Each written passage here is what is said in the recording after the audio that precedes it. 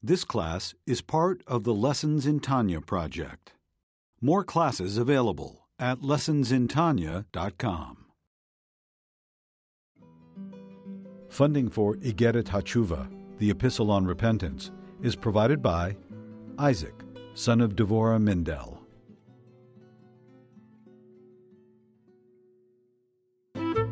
Lessons in Tanya. The Tanya of Rabbi Schneur Zalman of Liadi, taught by Rabbi Ben Zion Krasniansky.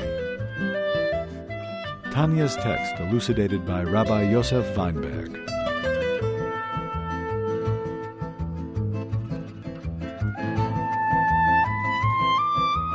Middle of chapter 8, page 1088, and he basically finished describing the higher level of teshuvah, which is a complete level of teshuvah. He started out earlier in chapter 4, the Zohar. The Zohar says that teshuvah is tashuv hey. You have to return the hey to Hashem's name. Hashem is Yud Hey Vav Hey, Yud Kei Vav Kei. So there's two heys. So there's two returns. There's a return of the lower hey, the last hey, Yud Kei Vav Kei. That's the lower level of teshuvah. And then you have the teshuvah of the higher level, which is restoring the first hay, the higher hay. And each of these letters represents a different level of teshuvah. The basic level of teshuvah, the ground floor, the hay, the foundation of teshuvah is the whole point of when a person sins, basically you throw off the yoke of heaven. You're free. In Yiddish we call a freier person, a free person, you're free to live as you please. You have your rights, you're an American, you can do as you want, wish as you do as you please. You own your life, you own your body, you don't belong to Hashem. Hashem is not going to tell you what to do, what not to do. So basically, you threw off the yoke of heaven, you disconnected yourself, you deserted, you rebelled, you went AWOL, and the idea of teshuvah means you reconnect. How do you reconnect? You basically say to Hashem, I am yours. I belong to you. I am yours. You re-accept upon yourself the yoke of heaven. That your behavior, you take upon yourself that you're going to behave and you're going to follow Hashem's wish. Now, that's on a very basic, simple level. That's the essence of teshuvah. And that point of return happens in one moment, one split second. You were out and now you're in. How far is east from west? You just have to turn around. You were facing in the opposite direction, you turned your back to God, and now you're turning your face, you're coming back home. Coming back home. That's the essence of teshuvah. That's the change. But then you have a deeper level of teshuvah. As the verse says, Sur Merar, turn away from evil. Then it continues, V'asei tov, and do good. Chapter 34 in Psalms, we say it every Shabbat morning in the prayer. Sur Merar, V'asei tov, turn away from evil. So when a person throws off the yoke of heaven, you have no yoke, you don't have to answer, you don't have no responsibilities, you don't have any, nothing binds you, nothing, then that's ra, that's evil. Sur Merar, turn away from evil, come back home, reconnect, and willingly submit, accept upon yourself the yoke of heaven. You're not free. You belong to Hashem. It's an honor and it's a privilege to be Hashem's servant, to be Hashem's soldier, to be Hashem's ambassador, and you accept upon yourself the yoke of heaven. That's the basic, simple level of teshuvah. So you've turned away from ra. But then there's a higher level of teshuvah. Within the lower level of teshuvah, there's the higher level, which is v'asei tov, do good. Do good means not only to fulfill your obligations, to do your responsibilities, but try to do good beyond your responsibility. Push yourself to the limit. Try to take upon yourself even more than what's necessary or you're obligated. You know, Judaism shouldn't be like paying income taxes. Don't just do the bare minimum and fulfill your obligations and you're done with. Okay, I've done my responsibilities. Now let me go back. Let me go back to my own life. Because then it means it's a burden. So the lower level is that I've given over my behavior to Hashem. Hashem, my behavior belongs to you. Whatever you command me to do, I'm going to do. I don't want to do it. I'm not interested in doing it. It doesn't matter. I'm in the mood. I'm not in the mood. I woke up on my left side, on my right side. These are my obligations. These are my duties. Like a real soldier. Soldiers don't follow moods. They follow orders. Doesn't matter what's going on inside. They're reliable. They're dependable. That's the definition of a soldier. You've committed yourself. You've dedicated yourself. You're connected to something greater than yourself, and a command is a command, and you follow. That's what it means, accepting upon yourself the yoke of heaven. Nasa we will do, and then we will listen. This is the foundation. This is the underpinning. This is the cornerstone. Without this, we have nothing.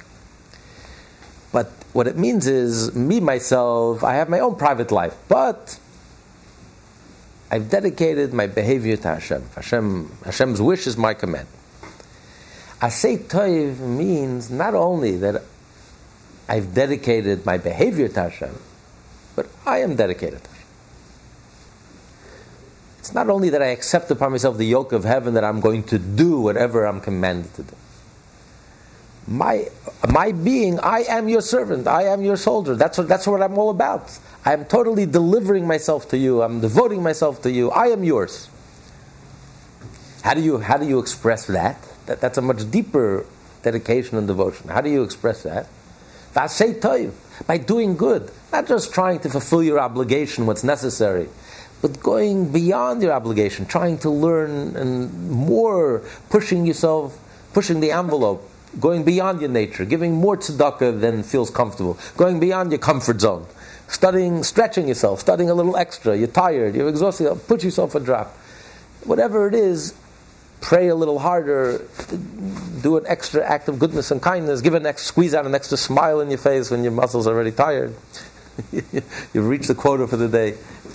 It's pushing yourself, and that shows that you are dedicated to Hashem. It's not just my actions are dedicated, but I am dedicated to Hashem. But even that level, this is still the lower level of teshuvah, because there are still two entities here. There's me and there's Hashem.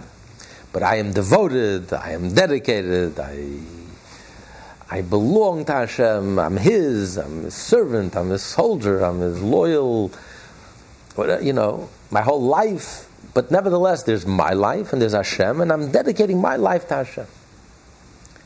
But there's still a separation. Then that leads us to the next level, the higher level of teshuvah. The higher level of teshuvah is to overcome this separation, to go from ego to egolessness, to overcome the separation that divides us and Hashem.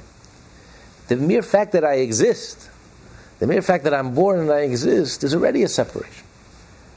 Our soul, the Torah says, Hashem blew into Adam's nostrils. But the breath, when the breath leaves, when the person blows, yes, the person blows from within him, but the breath leaves the person and entered into the nostrils. So the breath becomes separate from its source. So even though the breath, unlike speech is external, but breath comes from within. But when you breathe, you actually breathe, the breath separate. When you breathe out, you blow out the breath. The breath is separate from the source, becomes separated from its source. Where was this breath before you blew, before you breathed, before you blew out? The breath was inseparable from you. There was no separation. The breath was from within you. The breath comes from within you, and you blow it out. Where was this breath before you blew it out? It was within you. It was united, inseparable from you.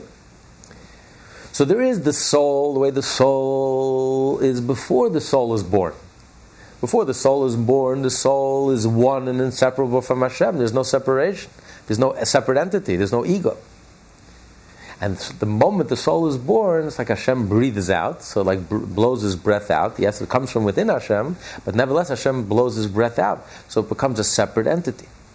So the fact that the soul is separate, the soul didn't sin, Soul is completely dedicated to Hashem and doing the Torah and doing the mitzvot and is completely devoted, and not only sur meirah, not only is he turning away from evil, he hasn't thrown off the yoke of heaven, but he's pursuing, his whole life is pursuing Torah, mitzvot, and doing good and going beyond the letter of the law, etc.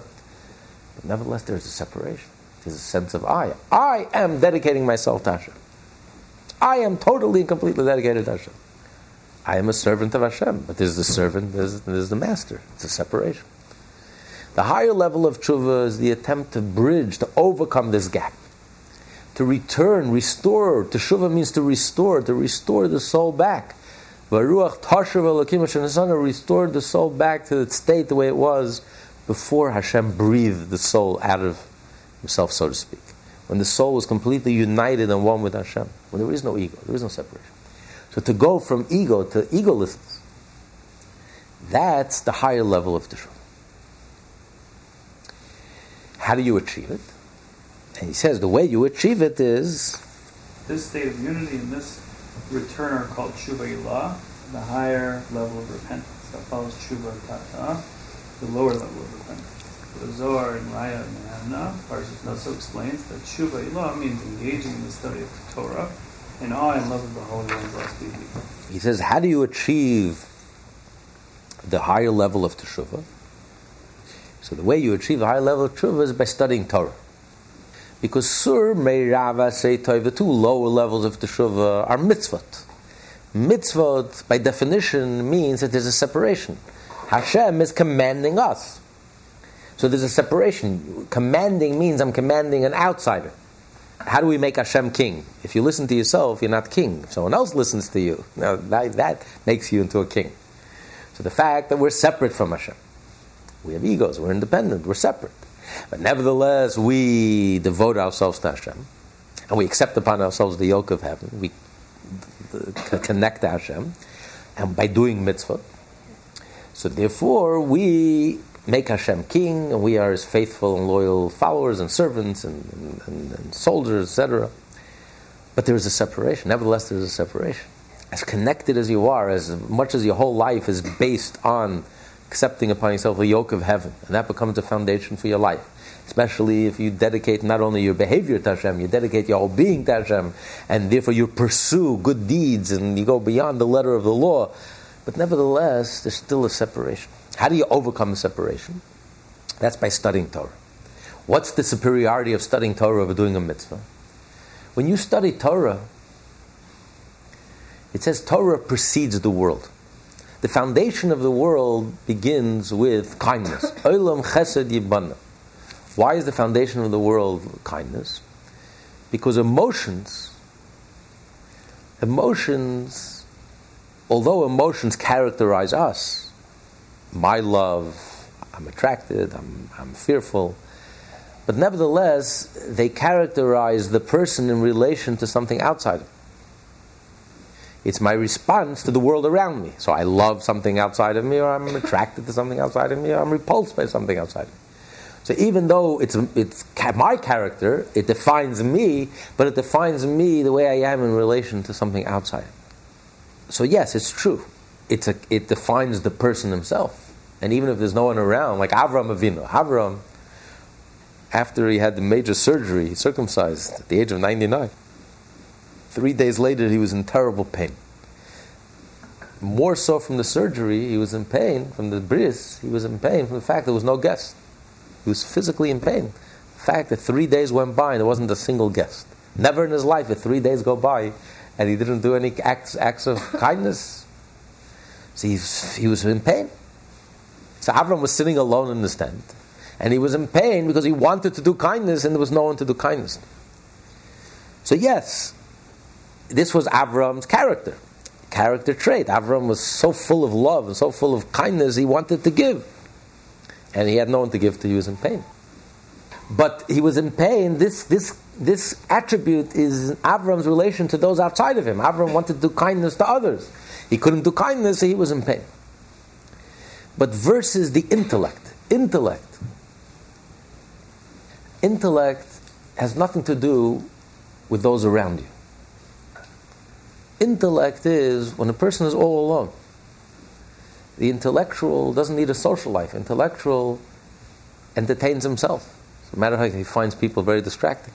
Intellectuals like to be very isolated, curl up in a book and don't bother them. You won't see them for 3 days, and they're the happiest. They don't need. They're social people that just thrive in social interaction. They can have brilliant minds, but that's not who they are. They thrive in social interaction. Either they become politicians or they become whatever they become. They interact with people, and that's what they thrive on. That's their strong point, their emotions. Versus intellectuals, they entertain themselves. They don't need any outside stimulation. On the contrary, the ivory tower intellectual, he finds people distracting. He just needs his peace and quiet, live in isolation, alone, hundreds of miles away from anyone. The farther away from people, the better. And he can just sit and meditate and reflect and think and his heart's desire. So the whole idea of intellect is not based on your interaction with the world around you. It's a person is for himself, where a person is thinking for himself and trying to understand things for himself. So that's what the Torah means. This world is founded on chesed, olam, chesed yibana. The world begins with Hashem's attribute of kindness. Because Hashem's attribute of kindness, Hashem's attribute of love, Hashem wants to bestow kindness. In order to bestow kindness, there needs to be a world in order to bestow kindness. So the world begins with Hashem's attribute of kindness. Versus the Torah, and Hashem's attribute of kindness, this is what the patriarchs were about. Each patriarch embodied, the matriarch embodied another attribute of Hashem's emotions. Versus Moshe Rabbeinu gave us the Torah. The Torah precedes the world. The Torah is where Hashem's mind, so to speak, where Hashem is thinking for himself. In the mind, the outside world doesn't exist. All that exists is the person himself. So Hashem, the Torah is the way Hashem is thinking for himself. The way Hashem understands, the way Hashem is thinking. And therefore, on that level, the world doesn't exist. All that exists is Hashem. So when we study Torah, we get a glimpse of Hashem's mind. We enter into a place where the world ceases to exist. There is no world. All there is Hashem. And the way Hashem is thinking. And the whole world is merely just a reflection of the Torah. There is nothing else. All there is the Torah. Why is there Wall Street and stock market and finance? Because it says in the Torah you should give tzedakah in order to fulfill the mitzvah of tzedakah. That's why there's a whole world of money and finance. It's like when a judge gives a verdict for a case. The judge is thinking about one thing. The judge is thinking about the ideas and the different arguments and the different, whether this is the right way, this is the right way. His world is really a world of thoughts and ideas. He's not living in the practical world of a business dispute, and that's not his world. To the defendants, all that matters is the practical business dispute. He stole money from me, he didn't steal money from me, I'm right, he's wrong. For the judge, all that matters is really the concept and the thoughts and the ideas. And he gives a verdict based on pure concept and ideas.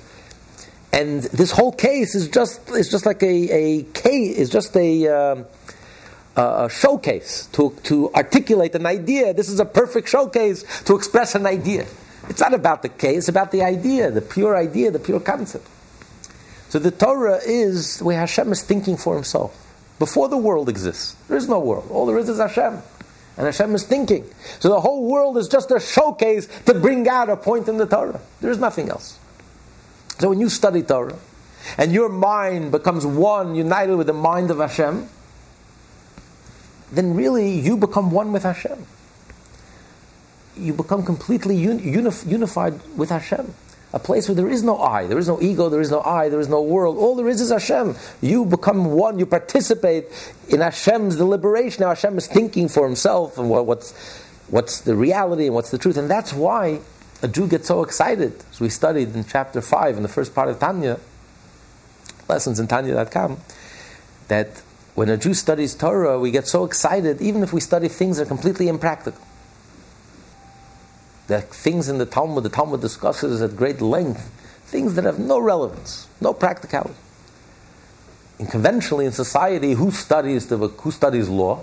You're planning to become a lawyer, you're planning to become a judge, you study law. If you have no interest in law, if you have no interest in becoming a lawyer or a judge, you're not going to spend time studying law. As a hobby, you're not going to sit the hours a day sitting and reading law. And yet, every Jew spends hours every day, decades, discussing laws in the Talmud, civil law, and this law, laws. You're not a judge, you're not a lawyer, you never will be, you're not a dayan, you're not a rabbi. And yet, with such zeal and zest and enthusiasm, spending hours discussing tenant-landlord relationships, partnership, it's completely irrelevant. Because what's the point of the Torah? It's not the practical case. It's I'm becoming one with Hashem. I'm merging with Hashem. My mind is merging with Hashem's mind. So all that exists is really Hashem and His mind and the Torah. And my mind is becoming one with Hashem's mind. So in that case, you've completely become absorbed with Hashem. And you overcome the separation. There is no ego. There is no I. As the Beis Yosef, we have a book from the Beis Yosef, Rabbeinu Yosef Karo, the author of the Shulchan Aruch, who lived a ripe old age. And there's a very interesting book. He had a Magid. He had like an angel. He used to come and teach him Torah. And the Beis Yosef would study Mishnayos by heart. And then this Magid, this teller, this angel would reveal himself to him and say, I am the Mishnah that's speaking in your mouth. I am the Mishnah. In other words, when a Jew studies Torah, your whole being becomes the Torah. Your being becomes completely absorbed. That your whole being becomes the Torah. It's not when the rabbi says so-and-so. It's not the rabbi that's saying. The rabbi is nothing. The rabbi disappears. The rabbi doesn't exist. Who is the rabbi? It's the Torah. Hashem is saying. God's mind is saying. This is truth. This is Hashem's truth. This is the reality. And everything in the physical world is just a showcase to bring out another idea, another concept, another point in the Torah, another truth. Doesn't matter if it's practical, not practical, relevant. What difference does it make? All that exists is really Hashem and His mind and His Torah. And so when you study Torah, you become completely absorbed and inseparable from Hashem. That's why you have to stand up for a Torah scholar, because he becomes like a walking Torah. It's not you standing up for a human being, but this human being has become completely one with Hashem. He becomes a walking Torah, a living Torah, and therefore you stand up for Hashem, not for a human being. You're standing up for Hashem. And when the rabbi says, not the rabbi says, Hashem says, because it's the Torah that's speaking through the rabbi. This is Hashem's mind. Through your mind, you become completely one. When you understand and grasp a concept in the Torah, you understand it thoroughly and very well. Your mind becomes completely inseparable and unified and absorbed within the mind of Hashem. So therefore, that's how you overcome the separation. So when the Jew studies Torah, a Jew doesn't study Torah in order to get to heaven. Let me study a lot of Torah, so I'll be rewarded, I'll get to heaven. No. When you study Torah, you are in heaven. When you study Torah, there is no gap. There is no separation. There's no ego. There's no chasm. You become completely unified and one with Hashem. Your whole being becomes completely absorbed within Hashem. That's the higher level of Teshuvah. That's how you achieve the higher level of Teshuvah. First, you have to have the lower level of Teshuvah. While you're still sullied and soiled and dirty, and first, as he said earlier in the beginning of the chapter, you have to cleanse yourself.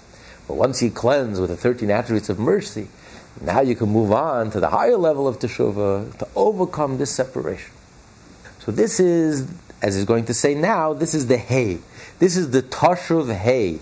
You restore the higher hay, the first hay, the deeper hay. This represents the higher level of Teshuvah. The Zohar goes on to say that doing so makes one worthy of the revelation of the letter Vav of the Tetragrammaton. For this letter Vav is the child of Yud-Hey or Bina.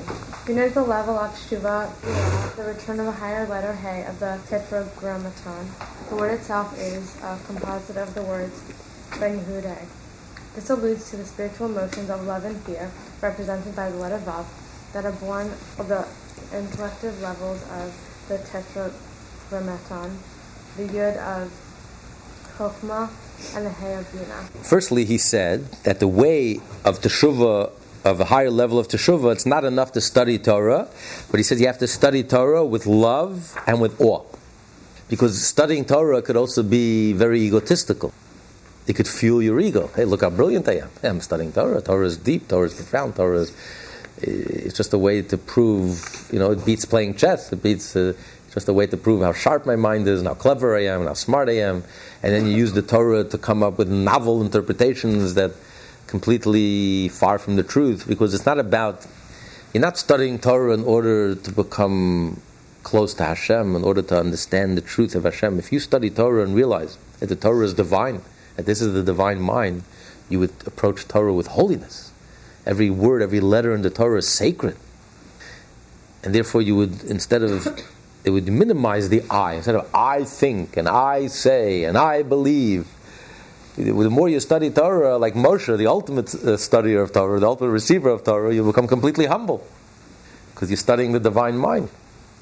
Instead, unfortunately, we find too many cases, especially those who don't study Hasidut and don't study Kabbalah, all they study is the mind. They worship the mind.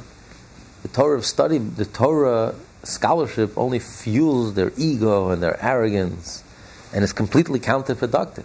It completely takes them away and distances them away from the whole theme, the whole spirit of the Torah, from Teshuvah, from the whole spirit of godliness. Instead of making them refined people, instead of making them egoless, good, kind, good people, sweet people, they become impossible, arrogant, impossible, stuck up, unapproachable. And then they start telling you how brilliant they are, and the more Torah they study, the more impossible they become, the more inhumane they become, the more everything that's the exact opposite of what the effect that Torah should have on a person. So that's why he qualifies it. The Zohar says a higher level of tshuva means studying Torah with a love of Hashem and an awe of Hashem. It's only when you study Torah with a refinement, a certain egolessness, with a humility, the humbleness, and put your ego on the side and realize that yes, I'm studying Torah using my mind and using my brain, but ultimately I'm studying the divine mind, which is infinite. So I think, I say, it's a miracle that Hashem lets us in, allows us in, even inside, to enter into His mind. So if I don't understand something, Torah is holy and Torah is divine. So break your head. Maybe if Hashem will help you, you'll understand it. But don't start, editing. Well, Rashi says this, but I think differently. Who are you? Who do you think you are? You think. Who am I to think? So if Torah is just intellect, then what do you mean? It's all about intellect. It beats philosophy. It beats Greek philosophy. I'm brilliant. But if Torah is divine and holy and godly, you have to approach it with humility. So when do we say that the Torah achieves a level of Teshuvah Ilah, the higher level of Teshuvah? It's only when you study Torah appropriately, with a sense of divine, sense of the divinity, a love of Hashem and an awe of Hashem. Because otherwise, as the Alter Rebbe uses the analogy elsewhere, in the Likutei Torah, Torah is compared to bread. But in order for bread, because you digest the bread and it becomes part of your bloodstream, the food becomes transformed into your bloodstream. So Torah also, you absorb the Torah. Torah becomes part of your spiritual bloodstream. You internalize it. But that's only if the bread is well baked. If you eat bread that's not baked properly, it's just going to give you a stomachache. How do you bake the bread? You got to put it in the fire. The fire is the love of Hashem. If you have love in your heart, if you have a feeling for Hashem, you have a feeling for godliness, then the food is well baked. And then by the time you absorb the food, it's fresh out of the oven, it's fresh, not stale bread, not hard bread, it's not raw, it's fresh. Then the bread is nutritious, and it feeds you, and it satisfies you, and it strengthens the soul, body-soul connection. Versus, if not, it just becomes completely counterproductive. So that's the caveat that he adds. And then he says, this is the higher level of Hay, and the Hay represents the Bina. Now, Bina is made up of two words. Ben Yudke, the son of Yudke. Yud represents wisdom. Hay represents understanding. So Yudke together represents the mind, the brain. And Ben, the offspring of Yudke. The emotions are offsprings of Yudke. The emotions that come as a result of wisdom and understanding. Emotions that are based and built on wisdom and understanding. We can understand the idea of the Hey. Hey is understanding, studying Torah, using your mind. And it represents the Torah, which is also Hashem's mind, so to speak. But why do we say that Bina, which represents the Hey, is Ben Yudke? We're also discussing not only the intellect, we're also discussing the emotions that result from the intellect. That was Vav. That's a whole different letter in Hashem's name.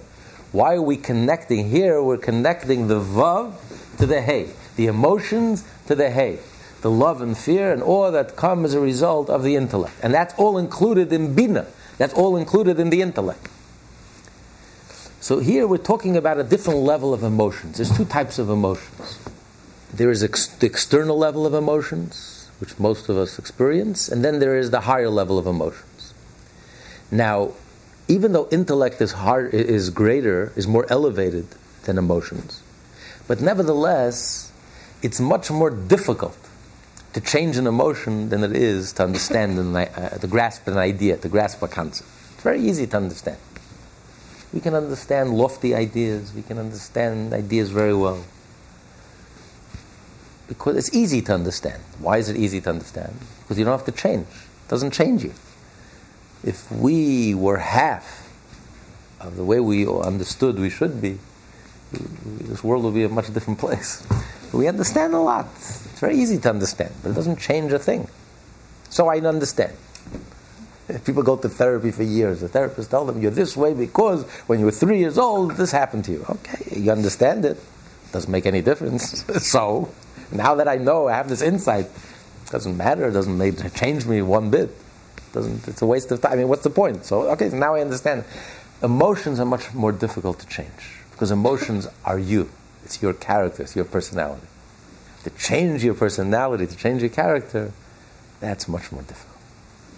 It's easier to know the whole Shas, the whole Talmud, backwards and forwards, than it is to change one characteristic trait of yourself for the better. That's the challenge. That's hard. You could be brilliant, and you can know everything by heart, but change a personality trait. Change from being nasty and mean to kind and generous, from being stingy to being generous, from being ill-tempered to being even-tempered. It's much more difficult. From being lazy to being energetic, it's much more difficult. From being unfocused to being focused, that's the easy part. The easy part to understand is very easy. But to translate the understanding into emotions, into character, changing your personality, that's very difficult. So that's the usual order of things. First you understand, then comes the emotions. But there's a very narrow, that's what's called a bottleneck, because there's a very narrow one-lane road between the brains and the heart. It's called a neck. And there's a lot of traffic and a lot of rush hour, and somehow it doesn't move from the brain, it doesn't move to the heart, it doesn't translate into change. Knowing doesn't translate into changing our personality and character. You have to work on it. It's very difficult. On the other hand, the advantage of intellect is, with your intellect you can go very far. You can understand deep concepts, you can understand lofty concepts, you can understand inspiring concepts. So with your mind you can go very, very far, because it's abstract. The problem is it doesn't translate into practical, to personalize it, to internalize it, to integrate it. That takes a long time. But then there is the inner level of intellect, the inner level of emotions. There is a level where a person's intellect is so profound that you understand ideas that are very lofty, and they have an immediate impact on the person. They immediately have an effect in your heart. And sometimes the loftiest concepts, the most abstract concepts, that just blow you away, have an immediate impact on your personality and your character. And it engages your heart as well. When you understand something on that level, when you have an inner understanding of things, not just an external, mechanical, superficial understanding of things. But if you have a very deep, penetrating, profound understanding, an inner feel and understanding for things, that understanding automatically brings with it the emotions. And the emotions are almost unself-conscious. It's not an effort. You don't have to make a conscious effort. External emotions, from external understanding to external emotions, you have to make a constant effort, you have to make a conscious effort. It's a distance, you have to travel, it's a journey to get from the brain to the heart, you have to pass through the neck, and you have to get the idea and translate the idea into changing your personality and character. It's a conscious effort, and it's a very difficult effort. But when your understanding is from the inside out, and it's not just an external mechanical understanding, but you have a feel for the subject matter. And you have an inner understanding, feeling for what you're discussing in a very deep, in a very personal, very profound way. The emotions come unself-conscious, automatically. It has an effect on your emotions. You feel elevated. Your being feels elevated. Your whole character and personality is changed and transformed and affected and moved and touched by this understanding. That's a rare type of understanding. Few people have it naturally. We all have the potential deep down, but most of us never deliberately and consciously access this level of understanding. But this is the higher level of understanding. And that's what the Zohar is referring to. Bina, the higher level of understanding, that's why it's hidden in the word. It's not overt. Not everyone could achieve this level. But hidden in the word, you also have the potential for Bina, Ben Yutke.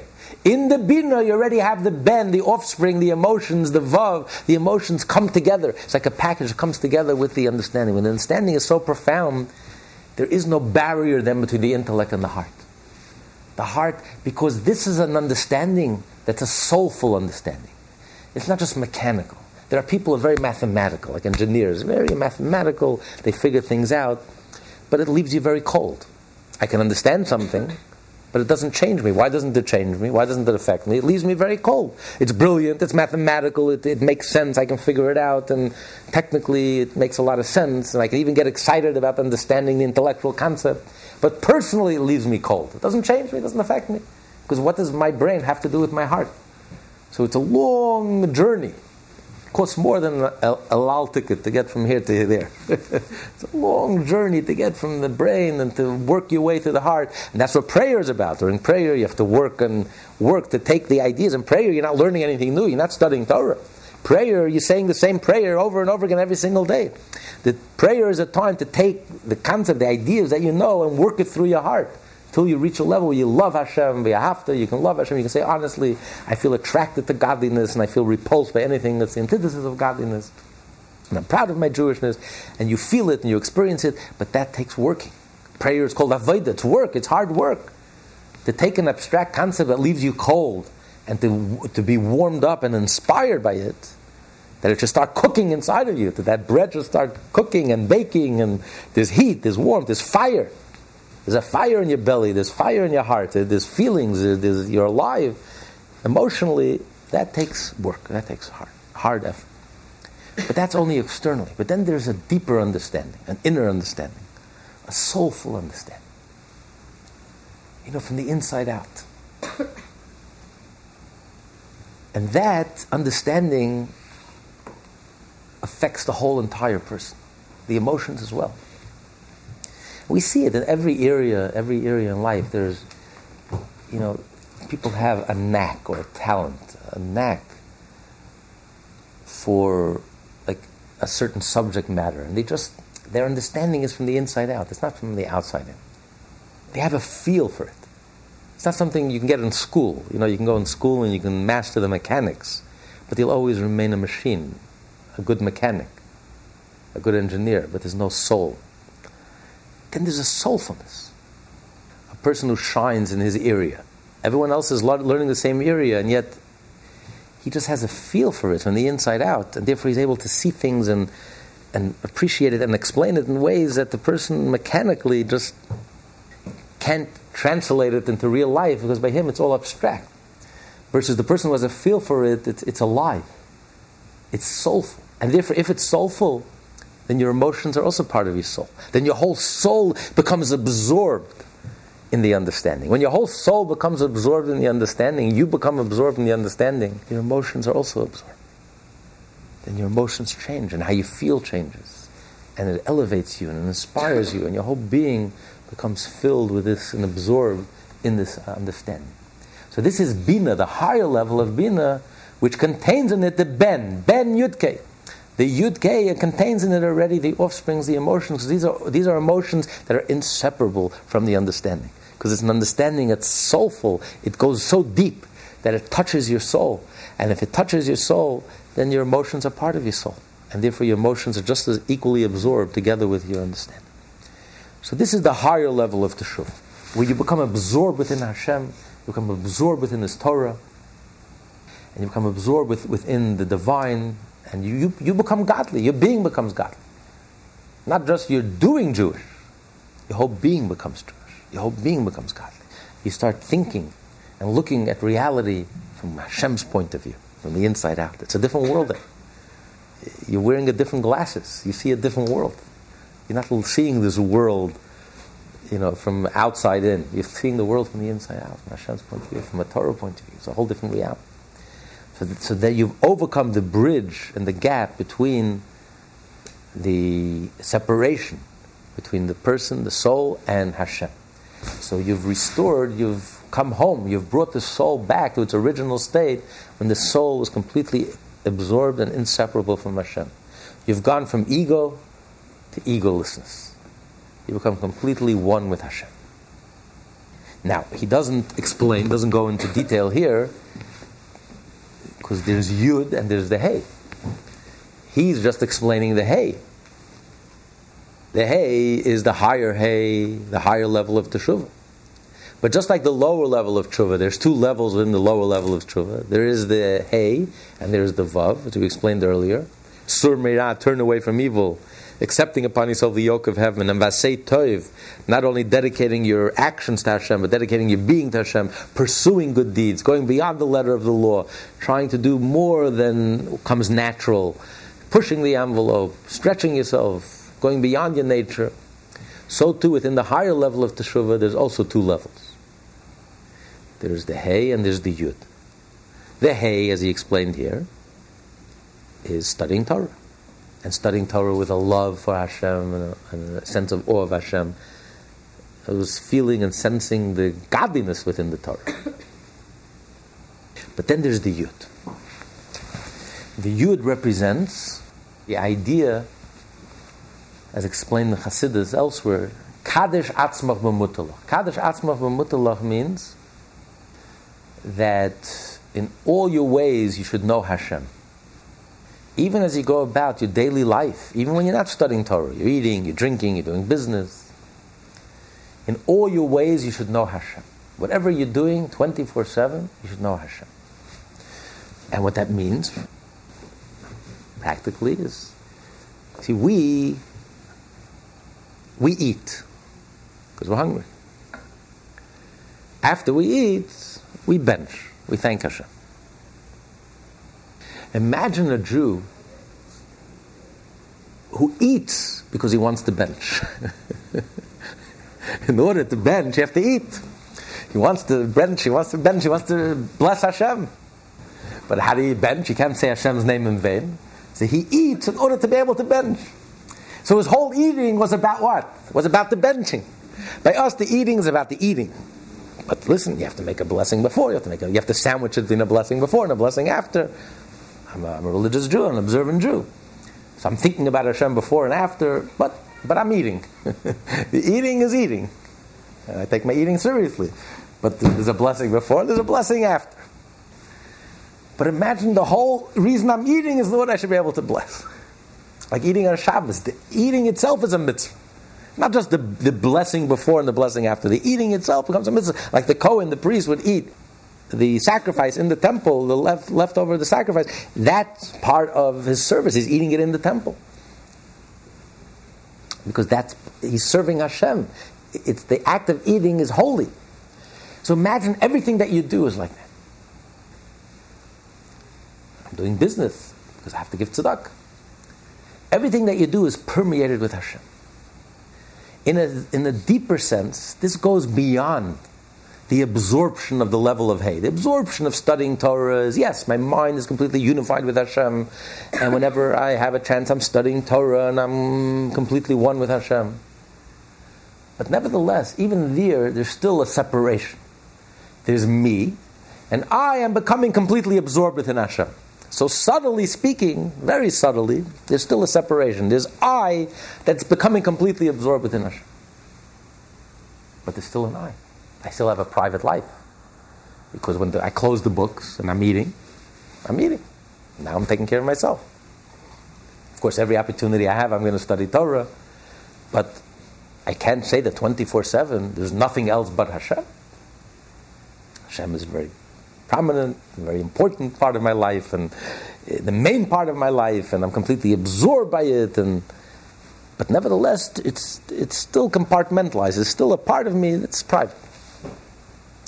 A Jew, however, who in all his ways he knows Hashem, even things that are permitted, he sanctifies. 24/7, even when I'm pursuing my own mundane life, I'm constantly 24/7 completely absorbed within Hashem. This is the ultimate level of absorption. This is represented by the Yud, the level of Chachma. You're so absorbed within Hashem that there is no I. There is nothing left. There is no I. All there is Hashem. I breathe godliness, I eat godliness, I sleep godliness, my relationships, my business, whatever I'm doing, entertainment, whatever I'm doing, 24/7 is Hashem. Even when I'm going about my personal, private life, there's no private. All there is Hashem. There's nothing else. I'm just a reflection of Hashem. This is the ultimate level of teshuvah. This is the highest level of teshuvah. You become so unified. Your soul is restored back to its original state, the way it was before it came down into the body. You become so unified within Hashem, just like you were before the separation, that there is no separation. There's no longer any separation. Even as I go about my daily life 24/7, I'm completely inseparable from Hashem. This is the Yud. This is the highest level. Now, earlier, just to go back a moment, earlier he said, page 1088, he says that after the lower level of teshuvah, after you're purified, then you can return to Hashem Himself, mamish. The top of page 1088, you can restore to Hashem Himself. And then he adds, to ascend to the greatest heights, to the very source. The question is, after your soul has been restored and returned to Hashem Himself, mamish means literally, to Hashem, how could you go higher than that? How does he continue to go higher and higher to its source? You just said that the soul is restored to Hashem, His essence, Hashem Himself. Once you're reconnected to Hashem Himself, there's no higher, there's nothing else. What do you mean then? Why does he continue? And then you go step by step, you go higher and higher. So the Rebbe explains that just like the lower level of teshuvah, we have the point of teshuvah, the essence of teshuvah, which is basically the shift. The moment you make that shift, the moment you make that inner change at Hashem, I'm reconnecting, I'm once again accepting upon myself the yoke of heaven, I'm dedicating myself to you, I belong to you, I'm yours. That moment is a moment, a split second, it's a shift. You've turned east from west, you've turned around, you've returned home. But then it's not enough. You need then to take this reconnect and translate it into daily life. You have to restore, undo all the damage that you've done. You have to return the thefts that you've stolen. You have to apologize. You have to take care of all the damage that you've done. You have to mend and fix everything that you've done. That's a process. That doesn't happen in a split second. The essence of teshuvah happens in a split second. Before you were disconnected, now I'm connected. But now that I'm connected, now I have to translate it into real life and do it step by step. So too, in the higher level of teshuvah, you also have the point of teshuvah, the essence of teshuvah is you've returned and reconnected with the essence of Hashem. In other words, you realize that even though you may not feel it, you may not experience it, but the truth is, our whole being and our whole essence is godly. And because our whole being and whole essence is godly, Therefore, for me to sin, to throw off the yoke of heaven, is so contrary to my nature, to my core, to my essence. It's absurd. How can I throw off the yoke of heaven when my whole being, my whole essence is God? Because I'm connected, like he says, to Hashem Mamish, to the essence of Hashem. A Jew's connection to Hashem is so deep and so profound. We're just coming from Shavuos. This is what the Baal Shem Tov said. Why did Hashem have to force the Jewish people to receive the Torah? Why did he have to force them? So he held a mountain over them. If you're going to receive a Torah, good. If not, I'm going to bury you here. The Jewish people accepted it willingly. They said, we will do it, we will listen. So the Baal Shem Tov says, because Hashem was telling the Jewish people, there'll come a time in your own personal lives or collectively that you won't be in the mood to study Torah. You won't want to study Torah. So you have to realize, I'm forcing you. In other words, there come a time you have to force yourself to study Torah. Our relationship is not only base, it's not new age. Oh, if I feel like it, if it makes me feel good, then I'm in. But if I wake up in the left side and today I'm not in the mood, I'm out. I don't know. This is not Judaism. That's new age, that's not Judaism. It's Hinduism, Buddhism, anything else, but it's not Judaism. Judaism is, you feel like it, you don't feel like it. It doesn't change. Judaism is truth. It's reality. It doesn't change with your whim, and it's not limited to your understanding and to your mood. So therefore, you have to force yourself. So the Rebbe asks, he says, he doesn't understand. What does the Baal Shem Tov mean? What do you mean? The Jewish people accepted upon themselves. We will do and we will listen. We accepted upon ourselves the yoke of heaven. By definition, a yoke means like a soldier. A soldier doesn't follow moods and whims. And I'm a soldier, a commandment, I obey my commandments. Whatever I'm told, I obey. Otherwise, the whole army falls apart. You know, a soldier does, first you do, and then you'll figure it out. He says, why does a soldier have a head? Because he has to fit his helmet. He has to be able to keep his helmet on or whatever. You just have to do, and then you'll figure it out. So the Jewish people had already accepted upon themselves the yoke of heaven. So the Rebbe explains. I actually saw it today, unbelievable explanation. The Rebbe says, because even if though we accepted upon ourselves the yoke of heaven, that it's not going to be limited to my mood, not my mood. I'm loyal, you can depend on me, I'm going to do it. It's not limited to my understanding, it's not limited to my mood, but nevertheless, because a human being is limited, and we're finite, so there'll come a time that it'll become so difficult. Being Jewish and following Jewish law will become so difficult that as dedicated as we are, and as devoted as we are, and as well-intentioned as we are, we just can't. We're just too limited. It's too much. So Hashem held the mountain and said, it's not by your choice. It's your truth. It's your reality. You are godly. You are a piece of me. And I am unlimited. And therefore, I'm giving you the strength that even though it's humanly impossible, you live in the world which is the antithesis of godliness, which everything in this world screams right at you to distract you from godliness, to tear you away from godliness, and we have every reason in the world to rationalize and to excuse that it's not realistic, it's not practical. Hashem says, no, I am giving you a piece of myself. I am unlimited. There's no limit. And I'm giving you a piece of myself. And therefore, since this is your essence, this is your core, you have a piece of me, literally. Therefore, there's nothing in the world that can stop a Jew from fulfilling all 613 mitzvot at any time, at any place, under all circumstances. No exceptions whatsoever. You can't say, well, this is not realistic for me. Maybe it was realistic for a Jew living in the shtetl, but my situation is not realistic. If a human being is finite, you're right, but we're not dealing here with a human being. We're dealing here with Hashem himself, a piece of the divine essence. Then there are no limitations. So that's what he says. Teshuvah means you restore the soul literally back to Hashem himself. Once you realize that this is your core, this is your essence, now after you've had that turning point and that realization and that connection, now I have to go back and internalize this point. Every step of my life, every detail of my life, every aspect of my life, that's where he continues. Then you have to go higher and higher. Okay, now we conclude the chapter. Herein lies the superiority of penitence over the perfectly saintly. Seemingly, the study of Torah, permeated with love and fear of God, is not the unique prerogative of penitence. The perfectly saintly do this as well. Wherein lies the superiority of Teshuvah? In other words, the question is, this problem that we have, that there's a gap between us and Hashem, that by our mere existence, there's an ego, there's a separation. And therefore, a higher level of teshuvah means we have to overcome the separation. This is not a problem that afflicts the sinner, the Baal Teshuvah. This afflicts the tzaddik as well. The tzaddik also has this problem. Even if you study Torah and do mitzvot, there's an ego, there's a separation.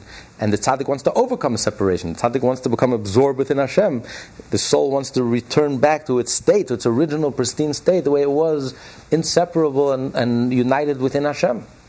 And the only way to do that is through teshuvah. So why, even the tzaddik has to do teshuvah. So why is this the prerogative of the Baal Teshuvah? What's so unique about the teshuvah of the Baal Teshuvah? And that's why he's bringing the Zohar, that true, this level of teshuvah, the higher level of teshuvah, overcoming his existential angst, overcoming the problem of existence, which afflicts everyone equally, the tzaddik just as much. But nevertheless, the Rasha has an advantage. What's the advantage of the Rasha? As the Zohar states, Pashat Chaya Sarah, they drew upon themselves with a more intense longing of their heart, and with greater forcefulness to approach the king. The advantage of the Baal Teshuvah is that the Baal Teshuvah returns to God with a much more intense, powerful energy, precisely because the Baal Teshuvah was cut off and starved. Some Jews for 3 generations have been cut off from anything Jewish. The soul is starving. Just like the body is hungry, the soul is also hungry. Also needs to be nourished and nurtured. And if you starve the soul, and the soul hasn't had a single positive and meaningful Jewish experience, the soul is starving. Imagine someone who's starving, who hasn't seen food in years, who hasn't eaten. Imagine the thirst and the hunger which that person devours the food and appreciates the food, the intensity, the intense hunger and the intense yearning is so much stronger, so much more powerful than the yearning of the tzaddik. A tzaddik is not in a dark place. Tzaddik is in a very good place. He lives in light. He lives in a very illuminated place. He never had a breakdown. He didn't stumble. His life is beautiful. He's immersed in holiness. He's shielded, protected. He's living the good life. So yes, he feels the existential angst. It bothers him that he's separated from Hashem, and existence bothers him, and therefore he cries out and he wants to connect with Hashem through studying Torah, and that's what drives him and propels him to study Torah and do mitzvot. So that's also a level of teshuvah. But you can't compare it to the level of the literal, the Baal Teshuvah, the person who sinned, who stumbled, who had a breakdown, who completely his life was shattered and his heart is broken into 1,000 pieces, and who has to run away from negativity, from darkness, from evil, because that thirst and that hunger is so powerful that it catapults him much farther than the tzaddik. That's why, when is the only time in the year that the high priest, the holiest Jew, is allowed to enter into the Holy of Holies? On Yom Kippur, on the day of Teshuvah. Teshuvah propels us into the Holy of Holies, the innermost chamber. The tzaddik can never enter into the Holy of Holies. His level he cannot arrive, he cannot enter into the Holy of Holies. Only the Baal Teshuvah, because he sinned, therefore this intensity catapults him and takes him so much farther. So his unity with Hashem is so much deeper and so much more profound than the unity of the tzaddik. And even on a simple level, the Baal Teshuvah also is like on a tzaddik, because the tzaddik, as we explained and we learned in the first part of Tanya, chapter 9 and chapter 10, lessonsinTanya.com, that the tzaddik has no evil inclination. The tzaddik doesn't even want to sin. He's repulsed by sin. The Baal Teshuvah also, the Baal Teshuvah who sinned and then come home reconnected, there's such an intensity that anything that's sinful, anything that's not Jewish, he's repulsed by it. As much as before he was attracted to it and he was running towards it, now it's like fire to him. I have to run away. This is death. This is fire. This destroyed my life. I don't want to touch it with a 10-foot pole. And anything that's godly, he can't get enough of. Enough Torah, enough mitzvot. It's just like a person who was starving and just can't get enough of it. It's so novel and it's so exciting and it's so intense and so powerful and so profound. So he's the tzaddik plus. He's a tzaddik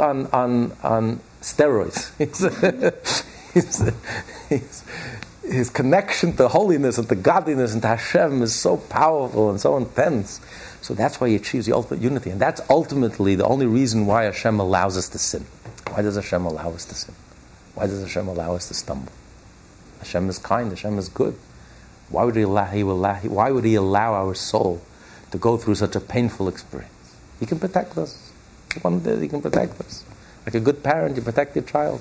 Why would He allow us to stumble and to hurt ourselves so badly? The ultimate reason, only for one reason, so that we should reach the level of teshuvah. Because had we never stumbled, and if we can't make a real boo-boo, like a real a beauty, a real mistake, like only we know how to, then we wouldn't also be able to genuinely do teshuvah.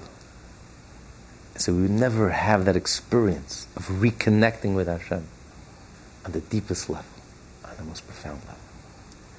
And that's why, as we spoke in the beginning of Igeres HaTeshuvah, the Rebbe says, the different parts of the Tanya represent, and we'll finish with this, different parts of Tanya represent the 4 parts of the code of Jewish law.